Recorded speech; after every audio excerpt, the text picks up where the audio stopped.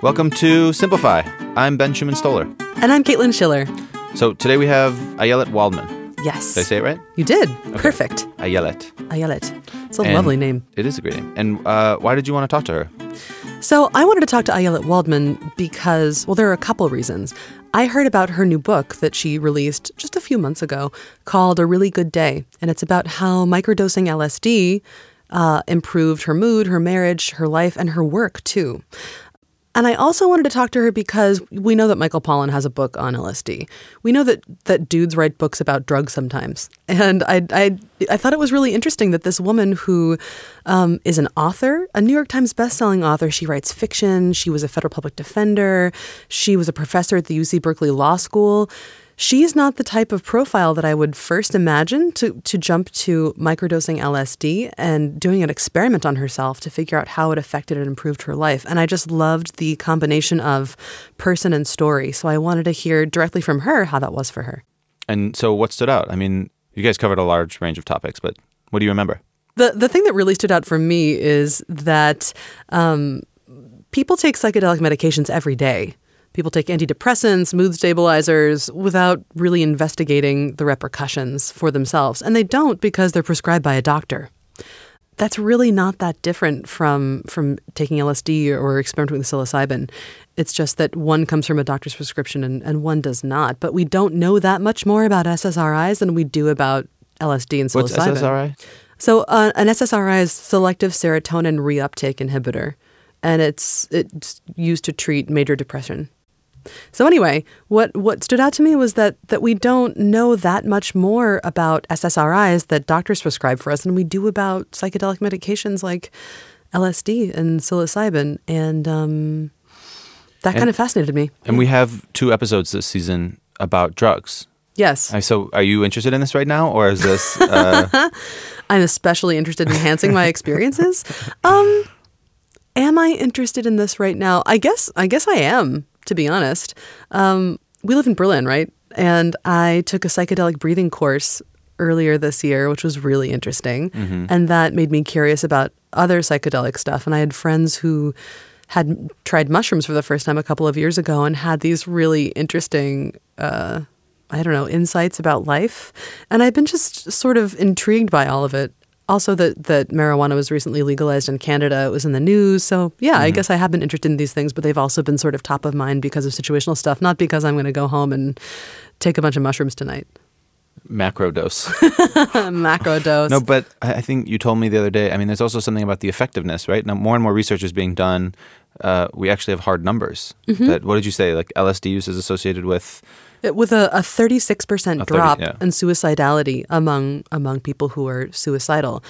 That is vast. That 36%. Huge, yeah. Yeah, do you know how many people that actually would be in a year? That's kind of amazing. And I mean, for me, the story, I really like the personal story, like you said, the sort of unexpected personal story of Ayelet Waldman. Yeah, so let's roll the tape. She's really funny and tells a great story. So let's hear it. We'll be back at the end with a book list in the section called The Bookend. If you're unfamiliar with it, Ben and I will make some recommendations, and we'll be back to talk you down from this psychedelic interview. All right, see you in a bit. Would you mind introducing yourself the way that you like to be introduced? My name is Ayelet Waldman. I'm a writer and a former criminal defense attorney, and I live in Berkeley, California with my husband and my 4 kids. And you recently tried, or maybe not so recently, but recently enough, tried an experiment with microdosing. What is microdosing? Do you have a quick explainer that you like to give people? Yeah, I have a sort of one line. Microdosing is taking a small amount of a substance, amount so small as to be subperceptual, but large enough to show metabolic effects in order to achieve some goal. So in my case, I was microdosing with a psychedelic drug, LSD, in order to combat depression and suicidality. Right. And you wrote about this experience in your book, A Really Good Day. Yes. And you're pretty open about really everything in this book. And you started out as a skeptic, not just a little bit of a skeptic, but someone with a substantial amount of, it seemed to me, fear also when it came to psychedelics. What were you worried about before you, or when you first started to think about trying this out? It wasn't necessarily that I was a skeptic as much as I was terrified. I'm not old enough to have experienced the psychedelic boom of the 60s and 70s. I mean, I think the first time I tried marijuana was well into the 80s, and those drugs just weren't really that popular when I was younger. And what I knew about them, I knew from the media scaremongering. And even though I'd worked in the fields of drug policy reform, I hadn't managed to shed that anxiety about psychedelic drugs. And as someone with a history of mental illness, it seemed to me that if anybody was likely to experience a terrifying bad trip that would cause long-term psychiatric consequences, it was going to be me. And I was just afraid. I've had a bad trip in, a Pilates class. I was really scared about what was going to happen to me. I've had a bad trip in a hot yoga class. I totally get it. There you go. It can make you, it's like horrifying. We feel like you can't get out. It's never going to end. Like that seemed like exactly what was going to happen to me, but worse because it was all in my head. And there was a lot of stuff going on for you that even got you to this point. Yeah. What was it that made you decide to jump in and try microdosing? What got you to the point, and what were you hoping to achieve? Desperation got me to the point. I was just at my wit's end. I had tried everything that I could think of to make myself feel better. I'd been struggling with cyclical moods probably my whole life, but really noticeably since I started having children. And that kind of hormonal ebb and flow is very hard on someone who's reactive, and my brain is reactive to whatever is in its environment. So if that's the hormones in my body, it's reactive to that. If it's external stress, it's reactive to that. And I was going through the period of perimenopause, which is that multi-year period right before you stop getting your period, and my brain was just not tolerating it very well. I had a very clear, effective system to handle my mood cycling up until that period. I was diagnosed with something called PMDD, which is premenstrual dysphoric disorder. It's basically PMS on steroids. But there's a very clear treatment modality. I would keep very close track of my cycles, and then a week before I expected my period, when my mood would begin to drop, I would take a week of SSRIs. In my case, I took the SSRI Celexa. And that would eliminate that period of anxiety, anger, depression that I had been experiencing probably my whole life. And it was really effective, and it was really wonderful. And I functioned very, very well for a very long time. But then the thing about perimenopause is that you can no longer predict your periods with any kind of accuracy, because sometimes you have 2 periods in a single month. Sometimes there's 60 days between periods. And without being able to do that fine point prediction, I couldn't use this treatment system because I never knew when to start taking this Celexa. And things got worse and worse and worse and worse and worse. And eventually I found myself staring at the contents of my medicine cabinet, wondering what would kill me most effectively. And that's a terrible place to be, especially if you're a parent. And I tried every other kind of solution. None of them worked, or if they alleviated the depression, they did it at such a high cost from the point of view of side effects that it wasn't worth. It didn't equalize. And so I've been reading a ton about microdosing. I'd been reading a ton about the psychiatric benefits of various psychedelics. The research coming out of places like NYU, Johns Hopkins, Imperial College in London was incredibly compelling about the utility of psychedelic drugs, specifically psilocybin, but also LSD, in alleviating treatment-resistant depression, that I felt like I wanted to try it, but I was too scared to take a big dose. I was too scared to do one of those big on trips. So I thought, well, microdosing, that's more my speed. So I decided to give it a 30-day trial run and see if it helped. Jump forward to the moment when you first tried it. What did it feel like? What was going through your head when you microdosed? And what did that look like exactly? Was it a strip or was it a pill? Well, it can look like a lot of things. Some people take, a tab of acid, like a little piece of paper, usually printed with some cartoon character, and they cut it up into 10 little pieces. But in my case, I had received a bottle of diluted LSD. It's usually diluted in distilled water. It was like a little cobalt blue bottle, and I took 2 drops under my tongue. And nothing happened at all. So I was sitting there and I thought, well, I think I'm just going to go to work. So I sat down at my desk and started working, and working went well. It was fine. And then I looked up and I looked out the window, and the dogwood tree, which was then in my yard, had burst into bloom. And I had this thought, which wasn't like, oh, the flowers were taking flight from the tree. It was just, oh, look how beautiful, the dogwood is in bloom.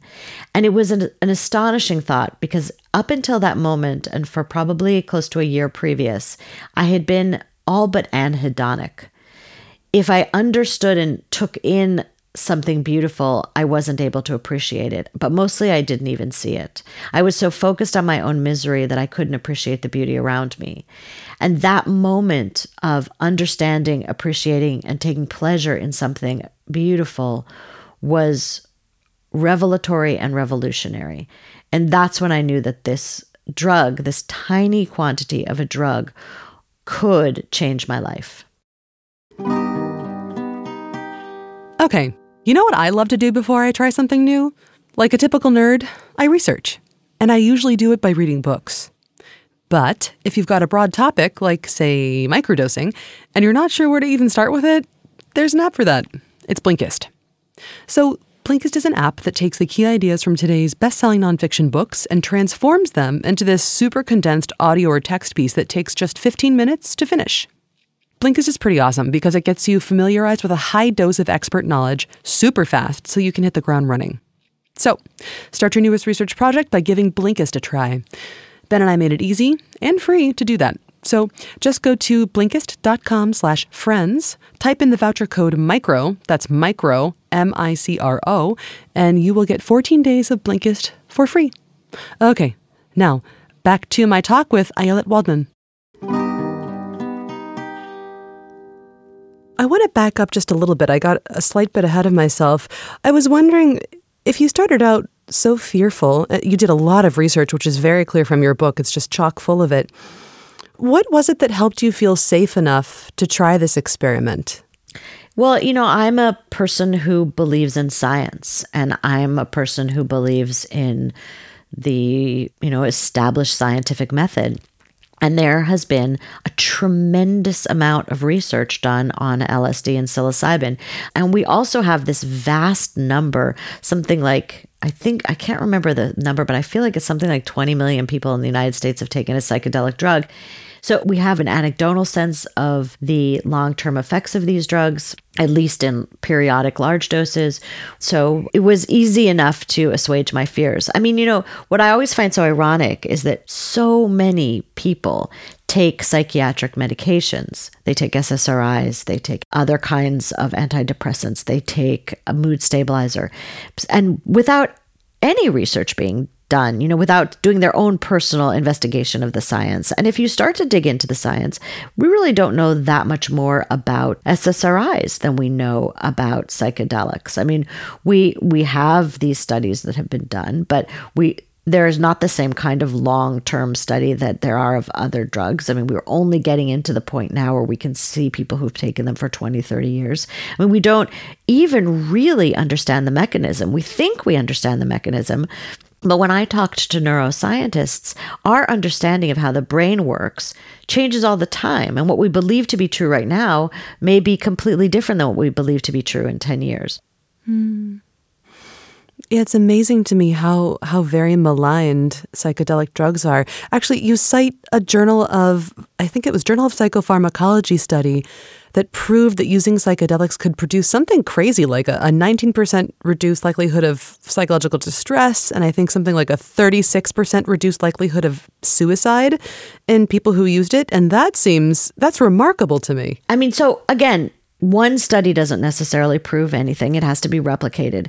But there is compelling evidence that psychedelic drugs are inversely correlated with suicidality, meaning that similarly situated individuals who take psychedelics are less likely to experience suicidal ideation or to attempt suicide than similarly situated adults who don't. I mean, I would like to see a lot more research to verify those results, but that's a pretty compelling result. And, the research coming now out of Johns Hopkins and UCLA Harbor and NYU bolsters that these one or two psychedelic experiences seem incredibly effective at alleviating the terror and depression experienced by individuals specifically confronting the inevitability of their deaths due to fatal diseases. And that's astonishing. The idea that we have a medication that seems to show that, seems to have that effect, and we're not, every pharmaceutical company in the world isn't figuring out a way to monetize it is remarkable to me. Yeah, and me too. There is a researcher with whom you had a lot of contact who's done a lot of work in the field of psychedelic research. That's James Fadiman. It sounded kind of like he was your psychedelic Sherpa in a way. Jim is one of the most warm and loving people I've ever met, and he really helped me in this. So he was a psychedelic researcher in the 60s, doing the kind of research they did back then, which was studying the drug. He was specifically interested in creativity. He was working in Stanford. He was bringing in all of these computer scientists and academics and nascent entrepreneurs into his lab and having them work on intractable problems under the influence of LSD, and showing that many of them had insights into problems that had been resistant to them before, but under the influence of the LSD, they had these insights that then led to a solution to this problem they'd been working on for however long.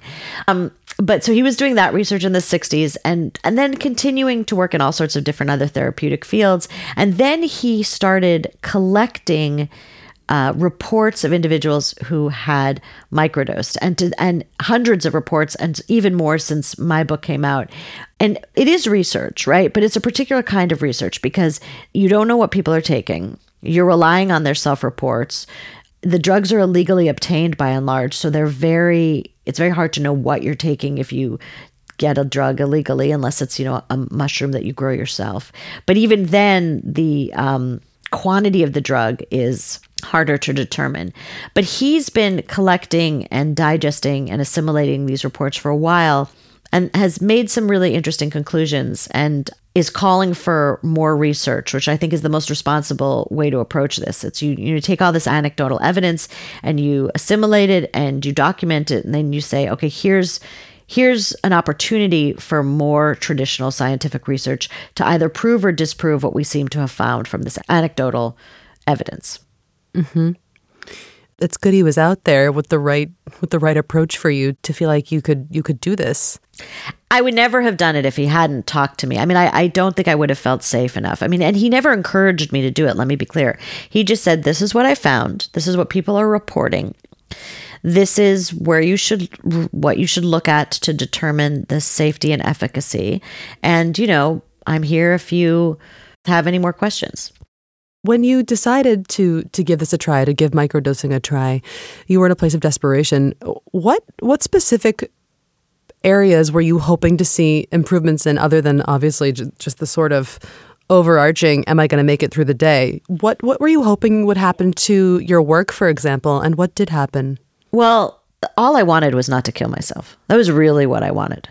But there's a reason a lot of people seek out microdosing, and it's kind of the same reason that a lot of people take Adderall, right? They want to work better. They want to be more focused.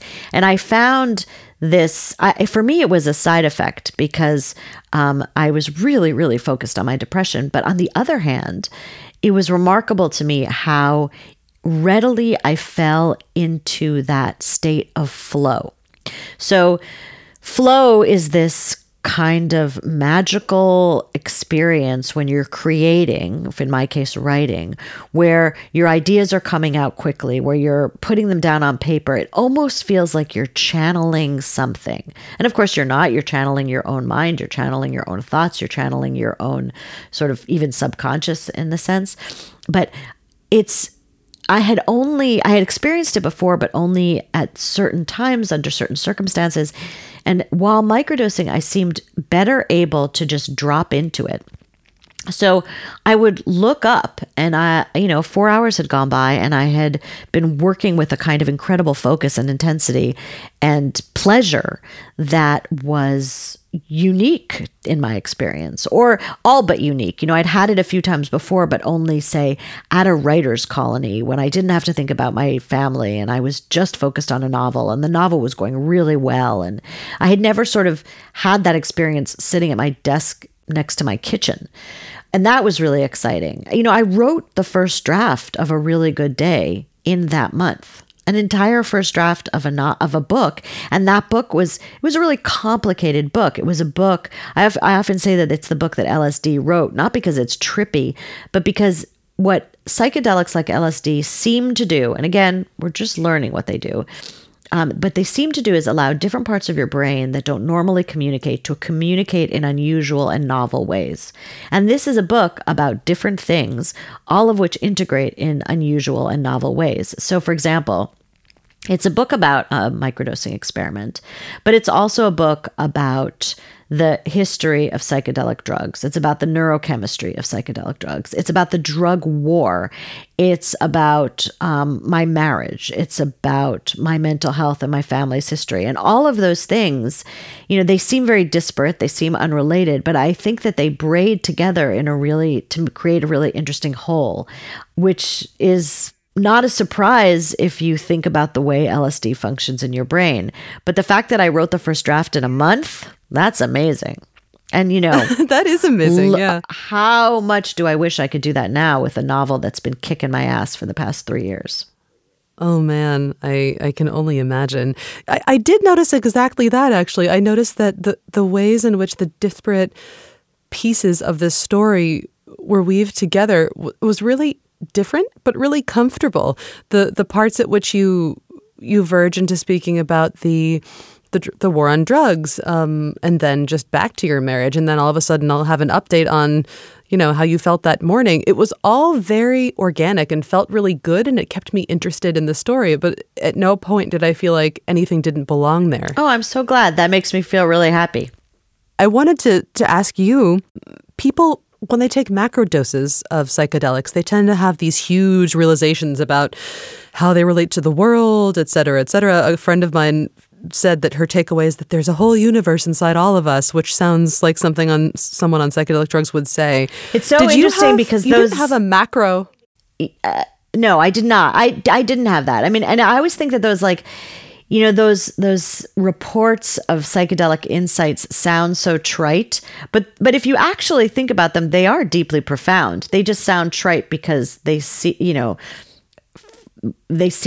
so familiar. But on the other hand, to really have some deep understanding of your place in the universe is a profound idea and experience.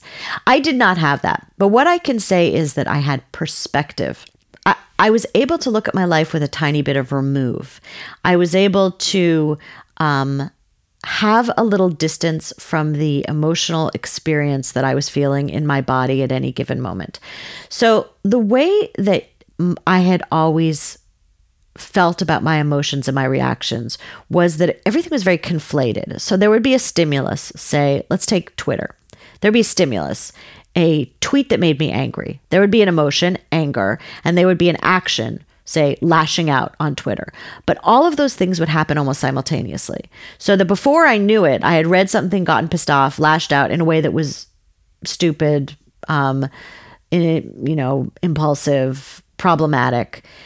All that happened right away, and it led to lots of problems in my life. Now, what seemed to happen while I was microdosing was a kind of slowing down of that experience. So there would be the stimulus, and I would read, say, the tweet. And then I would have the reaction. And then I would think to myself, oh, you're feeling angry. That made you upset. Is it anger, or is that the secondary emotion? Is there something more? Oh, you feel judged. You feel afraid. You feel embarrassed. Whatever, you feel shame. One of those primary emotions that anger just tends to be sort of a front for. And then I would have the impulse to say, reply with the angry tweet, but I would have a moment where I would say, what's going to result from that? Is that a wise thing to do? And so to the external eye, everything is happening at the same time. But internally, there was room. And that meant there was room for me to say, you don't need to send that tweet. That is revolutionary for someone like me who moves so quickly and whose impulses have gotten her into so much trouble. Just having that kind of space and just being able to remove yourself a tiny bit from your emotions and interrogate that to sort of think about the physical sensations is profound in terms of controlling your behavior, the behavior that is distressing to you. It makes the experience of being buffeted by emotion really different. It's the difference between acting on emotions in ways that ultimately cause you to feel regret and shame and not acting on the emotion. Because the truth is, the emotion doesn't go away. You just understand it as an emotion rather than, feeling it as if it's some profound truth that you need to act on immediately. And that's what I learned during that period of microdosing. That sounds like a really powerful lesson. It strikes me that it sounds like maybe one of the things that the experience with microdosing did for you is almost give you an ability to parent yourself, to coach yourself through those tough moments. Right. I mean, yeah, to be your own coach, to be your own, I guess parent is a good way to describe it.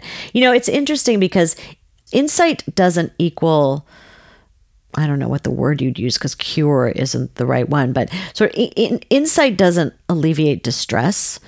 You could spend your whole life in therapy. This is why I have, it can be really interesting to spend 5 days a week in psychoanalysis and gain profound insight into the source of your distress. But it doesn't make you better.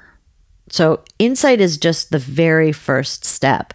What ultimately, I think, individuals who suffer from, that vast category we call mental illness, what you need to be able to do is translate that insight into a change in behavior. Because if you can look at a mood, like a period of depression, and if when you're in it, you feel like you'll always be in it, and the only solution to not be in it anymore is to kill yourself, say, if you can look at a period of depression and you could say, this is a period of depression. Here are all the ways that my body experiences depression. Here are the thoughts that I have. It doesn't make those thoughts go away. It doesn't make your body stop feeling it, but it allows you to go through that period and know that there will be something on the other end, that even the most intractable depression will end. And it's the hopelessness, I think, and the feeling that you have always been and will always be depressed, which is not a true thought, but it's that thought that, at least in my case, and I think in others, leads to the desire to commit suicide. And that sounds like a really good thing. I know you have a hard stop in about 4 minutes. There are 2 things I want to ask you. One's really easy, one's a little bit harder. We'll start with the hard one. Is that cool? Great. Awesome. The hard one, and if you don't feel like you have a way to answer this, that's also totally fine. But if there's something that you wish people knew about psychedelics, if there's just one thing you want them to take away from having listened to this, what would you say? Well, it's not going to be what you think. I mean, the one thing that I want people to know is that anybody who tells you that a medication practice is all good is a charlatan. There are risks associated with these drugs. For example, there is some very preliminary probably not particularly trustworthy research out of Poland that seems to show there could be some heart damage associated with frequent use of psychedelic drugs. That research has to be done in a way that, 10 rats does not prove a problem. We need to have a larger study. We need to use animals perhaps, or models that more closely resemble humans. We need to replicate that study in a way that will give us a more accurate answer. But there's a possibility that that's true. There's a possibility that long-term use of psychedelics could be damaging. And I want people to understand that just because the research doesn't show now any long-term detrimental effects doesn't mean that it's not going to. So everybody needs to think very hard about risk and reward before embarking on any kind of adventure like this. The other thing I want to say, and this is mostly for the kids out there, is do not put anything in your mouth that you haven't tested yourself, because what is available illegally is very rarely what you think you're getting. Somebody tells you you're taking Molly, you're not getting MDMA, you're taking most likely some kind of synthetic cannabinoid that might kill you. You don't know. So test your drugs. Whatever you put in your mouth, make sure that you've tested it. And you can buy your tests on Amazon.com, by the way. Amazing. So now the easy question? Well, I hope you get a cut for that Amazon plug too. The easy question is, you're a writer and are around books a lot. I always like to ask people what they've read lately that they've enjoyed. Oh, great. I have some amazing books that I have enjoyed recently. First of all, if you haven't read Jane Gardam, I am so jealous of you because you have just the most delightful experience in store. Old Filth is a marvelous book. Everybody should read it right away. If you haven't read Laurie Siegel, she is a tremendously underappreciated, magnificent writer who you should also read right away. And the last plug I'll give is for a book that just won the Pulitzer Prize, Less by Andrew Sean Greer. And if you want to not be depressed, this is this wonderful, delightful, beautifully written, hilariously funny book that it's scrumptious. I do not hear that word enough. That's it. Great. Thanks so much for talking to me. Yeah, thank you so much. Nice talking to you.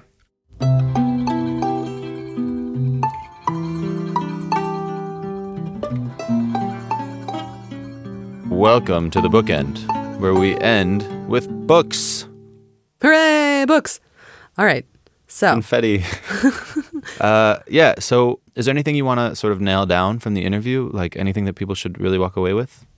Well, apart from what we talked about in the introduction, I think the other thing that's really interesting, the thing that was interesting to me anyway, about Ayelet's experience is how microdosing allowed her that little bit of space, that buffer time between having an emotional experience and reacting. And that's really what unlocked everything for her. For some people, meditation does that. For others, microdosing LSD does that. Right. For still others, I'm sure there are other things. Like, what do you do to make sure that you don't fly off the handle? I had a coach. This comes from Viktor Frankl, right? This is one way to think about this is from Frankl's. It's called the pause. There's a stimulus, and then there's your reaction. But there's always there's always a space in between. And this how you decide how you're going to respond, and you own that space. You own your response. And I think for me, it was really just drawing it on paper. So my coach kept being like, no. Look, there's a stimulus, then there's a break, and then there's whatever happens after that. So just give yourself that break. Just let it sit there for a second, and then you can decide your reaction. I mean, and then you practice it. And I'm still not great at it, but for me, it was seeing it on paper, seeing a straight line that stops. Then there's a little break where the pause is, and then it keeps going, and there's a reaction, and then you just see it on paper, and then for that it clicked. That's really cool. Yeah. Yeah. Drawing it out always helps. Big fan of that. Big fan of diagrams. Pen and paper. Pen and paper. Who knew? Let's get into books. Cool. You got books? I got do. books. You start. I will. All right. So the first book is actually is written by another guest on this season of Simplify. It's called Meditation for Fidgety Skeptics. It's by none other than Dan Harris. Dan Harris, who is Dan Harris? Dan Harris is so many things that it's like hard to list them all off. He's a correspondent for ABC News.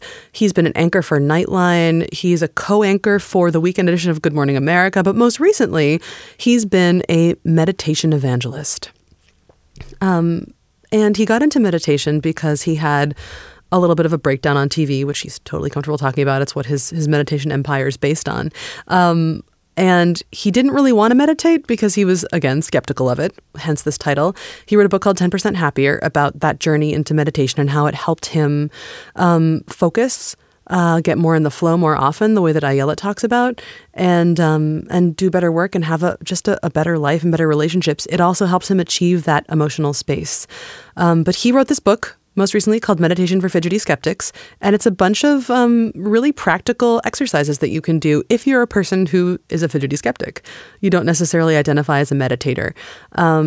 There is a thing that he refers to as free range meditation, which is ways to just make things that you do in your everyday life into a meditation, like walking, like, taking a pause for literally 1 minute and making that into your meditation moment. And I was a little bit skeptical of it myself at first, but I read it and a lot of what he says makes sense. I'd recommend this one because I think it's a nice, his voice is also a nice compliment to Ayelet's. They're both very like funny, self-aware people who are like, this isn't necessarily a thing I would always condone. And then I tried it and now I believe it. God damn it. Yeah. But in a really like approachable, warm way. So yeah, Meditation for Fidgety Skeptics, Dan Harris. Cool. Yeah. You got another one? I do.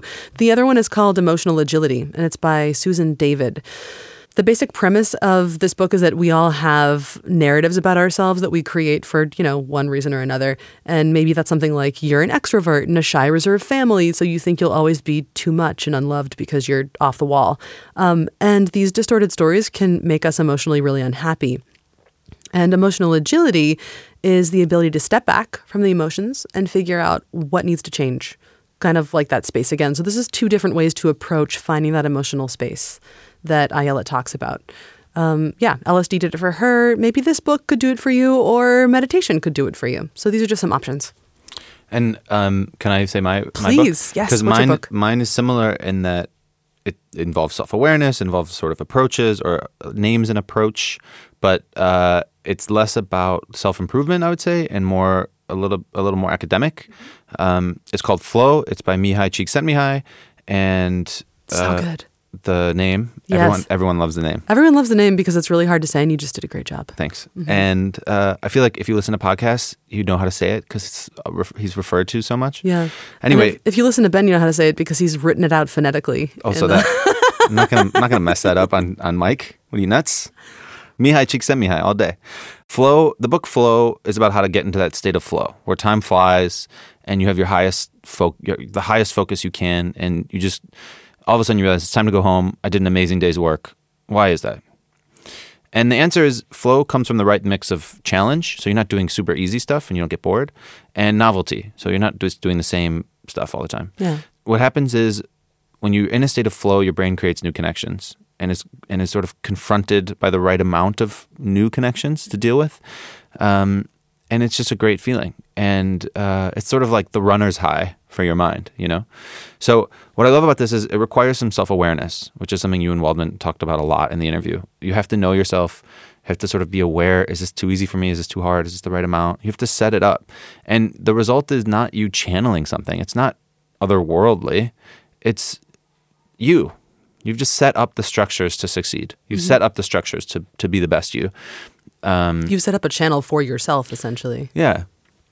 So that's it. Like that, I think flow is a super important concept, super important book. It's pretty much I feel like it's been swallowed into almost every sort of self-transformation, self-help book now. Sure. But this is sort of the basics. So check it out. Mihai Csikszentmihalyi. Cool. Great. I like that we have 3 book recommendations that have nothing at all to do with drugs.